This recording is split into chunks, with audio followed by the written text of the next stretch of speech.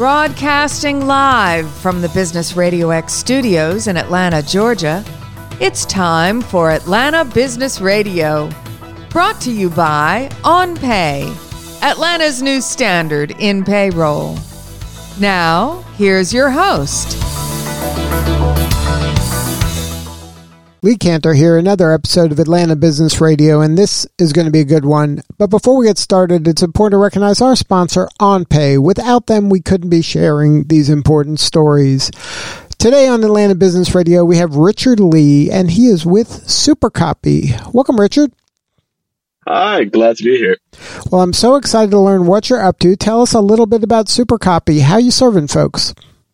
Yeah. So Supercopy was created about 4 months ago to help people market and create a lot of content quickly and create content that matters in a faster way than what we've been doing recently.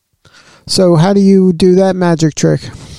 Yeah, so we use AI for a lot of the contextual information, and we use that to create a lot of the words that come out in the format and sense that comes out in. But it's up to the marketer to put in the right information, such as what's the goal of it, what's the context, what brand are you pushing, what's the tone, what's the language.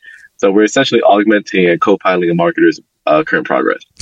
So now is this something that once I start working with Supercopy, it's going to kind of learn with me and start understanding my tone and my voice so that I can, create more content faster? Yes. So that's something we're working on right now. So right now it's partially a manual process and partially an automated process. In the future, we want this to be something that learns with you, but also like something you get to edit into something you want it to become. So now what is the way I would be using this today? So right now, the way it currently operates is we have a quick interface where you could put in your brand, your company's website, a digital link of some sort, and then discuss what kind of goal do you want. So is it convincing people to tune into the radio? Or is it convincing people to check out this new product that we just launched? Or is it discussing the value of a new feature that just got launched for a product XYZ?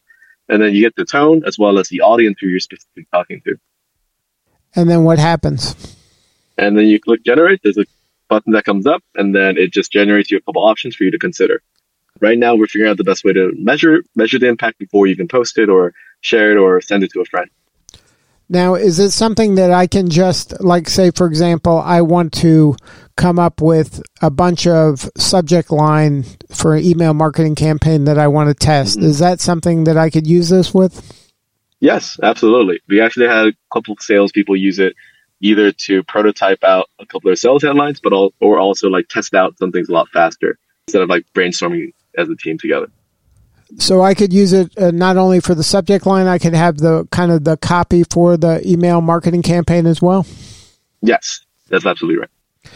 And then is it something that, okay, so say I come up with a 5 email cadence and I send it out using Supercopy. Is it something that it can learn and say, you know what, we weren't getting the open rate we anticipated on number 2. Let's try to optimize that for a better result? Yes, definitely. So right now, Supercopy doesn't send it out for us, but we do have people copy pasting into their emails and editing, of course. So we do see people doing A/B testing and seeing which one goes well. So Supercopy allows you to adjust your tone and your demographic really quickly, as well as adjusting a little bit of the nuances early on. So when you set up your A/B test, you have a little bit more of a direction on each one that you'll be doing. And in the future, of course, we want to integrate with the emailing and texting system that people already have to see those responses in real time. Now, at this stage, is it primarily just kind of a thought starter for a better first draft, and then I'm going to go back in and edit it and tweak it? Or is it something where it can take my first draft and make it better? Yeah, so we actually do both. So the initial product was generating the first draft really quickly. So we're getting you to the red zone, right, in the football term. We're getting you to the red zone and you just have to finish up, which that's the harder part, right? And that helps you focus on the important part, which is like nuances and like the jargon and the things that just makes it click a little bit more for the audience. But we also have a tool that uses AI to make things a little bit more engaging. So we have an engager tool that if you put in the copy, you could click on it and it will generate a slightly more engaging version of the post. Now, when you say engaging, if my tone, like say, I think you mentioned earlier, my tone is persuasion, Yeah. which is different than maybe entertaining, which is different than educating. Like, are you pulling, if I say persuasion, have you taught it like some persuasion strategies and inputted some persuasion language in order for it to actually persuade? Yes. So it does take into context of the words I use to convince it. So if you use persuasion, it will use persuasion type words to essentially persuade the user or audience member to sign up for XYZ. But if you say entertaining, is it using like comedic words? Is it using friendlier tone, more conversational? Definitely. So it really takes into consider the words you use. So if you entertain or convince or discuss, like the tones of the words will change based on the word. And then if I say entertaining, over time, is it going to kind of take on the avatar of some person that's entertaining? So that's the ultimate goal for us, is like, how can we get it more and more tuned into something that's more entertaining, and like deciding on what's more entertaining, right? Entertaining is a broad word, right? So the initial term is it gets the basic going, but the future term that we want to build up is how can we know it's entertaining, and also what demographic is this entertaining to, and adjusting that to the entertainer itself. So it could, over time, like if I say I want to have a tone like Jerry Seinfeld, it would have a tone like that more so than a tone like Bill Burr. Yes. So right now you could actually try Jerry Seinfeld because he has enough content online, right, to refer from. Like we could see some of the cadences, but if it's like a completely new comedian that's like just started out, their cadence and like style will be a little harder to pinpoint. So could this be a tool for an entertainer? Like say a comedian wanted help in writing jokes or stories. Yeah. So it can work in nonfiction as well as a fiction environment? Yes. And because the information it pulls from, it doesn't really know what's true or not. So like it's kind of like the internet in a nutshell, right? Like it's really hard to dictate what's true or not just because there's information on both sides on any topic. So it essentially it sides with you on which way you're thinking. So if you think blue is the best color, you're like, okay, blue is the best color. But if you say red's the best color, and they're like, oh yeah, red's the best color. So it just depends on how you dictate it. So what's your backstory? How'd you get involved in this? Yeah. So I come from an electrical engineering background here at Georgia Tech, graduated and like had a corporate job.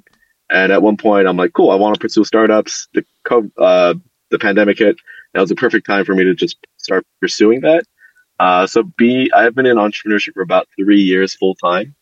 And I've gone through multiple iterations of it. And the last iteration was essentially a digital product studio where we work for clients and we're like, okay, we want to make you more money. Essentially, that's what our products do, right? So we created a bunch of products for our clients and we just realized they had a far bigger budget for their marketing that they were spending like all over the place. And then a super small budget for any products they wanted created to make the marketing make sense. So we're like, okay, you're spending 100x what you're spending on us. Why don't we just do the marketing? Because we also weren't the best marketers of our own studios. So, okay, we were essentially creating a problem for ourselves because we just didn't know how to market effectively.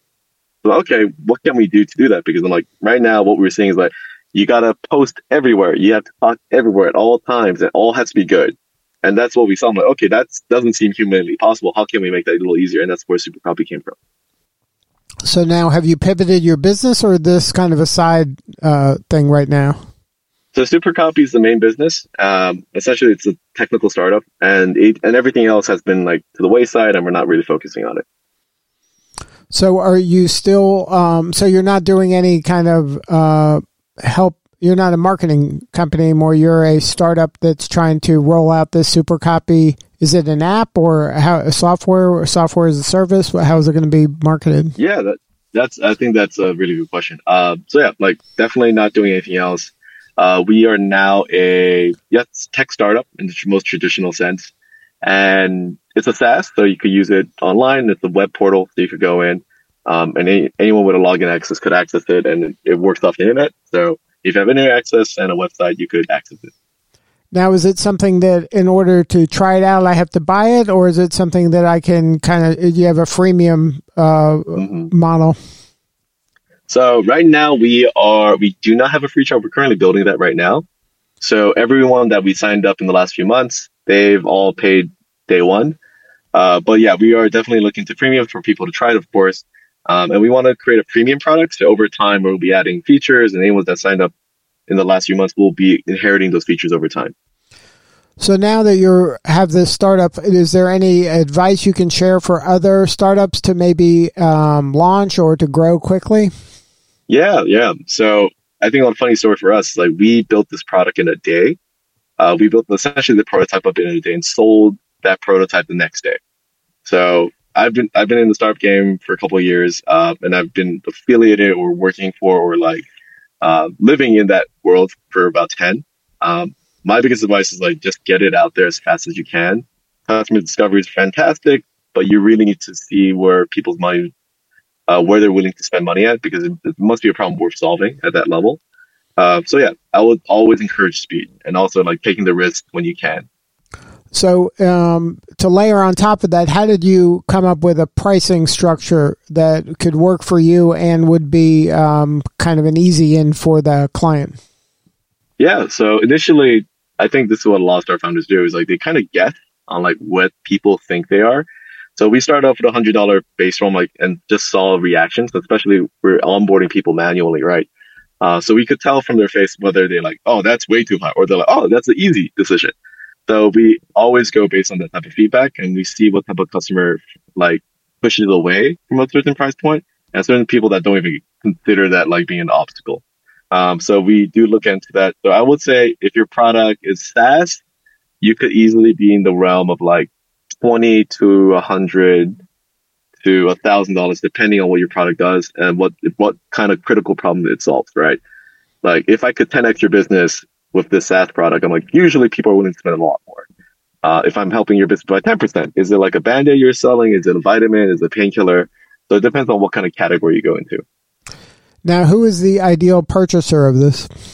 So we've been working primarily with marketing agencies and sole marketers because they tend to use the product the best. We work with business owners, but we just noticed that their hands are full with 20 other things all at the same time. So like marketing might be the last thing that they're considering, but they still want it. So we've been seeing various different types on a like 1 to 20 person team scale. And we also been working with 100 plus employee companies and seeing how that works for internal marketing. Now, how has your experience been in the Atlanta startup ecosystem? Atlanta startup ecosystem is really nice. I really like it. It's one of the reasons I stayed after college here in Atlanta. Everyone's really supportive. If you have a question and if you're genuine about it, people will reach out to you and people will help work with you. I really love the bootstrap energy that Atlanta has. Like it's not Silicon Valley where they're just throwing money around for no reason. Atlanta's you kind of have to earn it. I do like that. So like it helps us focus on bootstrapping and making revenue a lot earlier compared to like going to go get funding earlier, which is, I would say, not the best practice, especially in a recessional model. Now, what about if you were to educate people on artificial intelligence and how you're using it?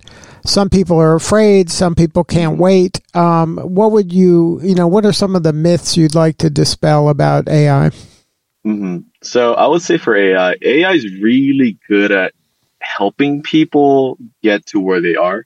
It's kind of dumb if you leave it alone, right? Because it's just recognizing what it sees. And often what it sees is often wrong. So that's something we do see in the market. And AI requires some kind of co-pilot. So it's like you're the goose to the maverick and maverick to the goose type model where without it, you still need AI to replicate things on scale. But without the human, the AI is kind of stuck replicating very old things or like mundane things. It just doesn't really understand it. It's not going to go for your job unless it's super repeatable. If your job is super repeatable and doesn't require a lot of creativity, AI is probably going to take over that spot, primarily because it's such a repeatable task that humans shouldn't be doing. But in jobs that are far more creative, it will have more of an augmenting experience. So it'll help you get to your place where you want to go, but it'll never replace you. Yeah, what I've heard is if your job can be done with a checklist, you're probably going to be replaced. Yeah. But we've seen that with technology over the last hundreds of years. Right. It's nothing personal. Yeah, it's nothing personal. Like, hey, it's a repeatable task that shouldn't be done by a human. Like, that's overkill, right? The number of energy you have to put into it. But if it's just like writing something creative, like AI will help you, but it won't do the thing for you. Now, what do you need more of? How can we help you? Yeah, I would love to meet with more marketers in Atlanta, meet with marketing agencies in Atlanta, and just listen to you and what are your pain points and help you solve those problems for you. And if somebody wants to learn more, where should they go? You can hit me up on my email at richard@bettersum.com, BTTERSUM.com, or email me there, or check us out on our site. I'm also very active on LinkedIn, so I'm there, Richard Lee. You can find me under that handle as well. And it's supercopy.io? Yes, supercopy.io. And that's the website they can go and they can check it out. They can look at it and then buy it if they were interested. Yes, absolutely. Well, Richard, thank you so much for sharing your story today. You're doing important work and we appreciate you. Appreciate it. Thanks so much for having me on. All right, this is Lee Cantor. We'll see you all next time on Atlanta Business Radio.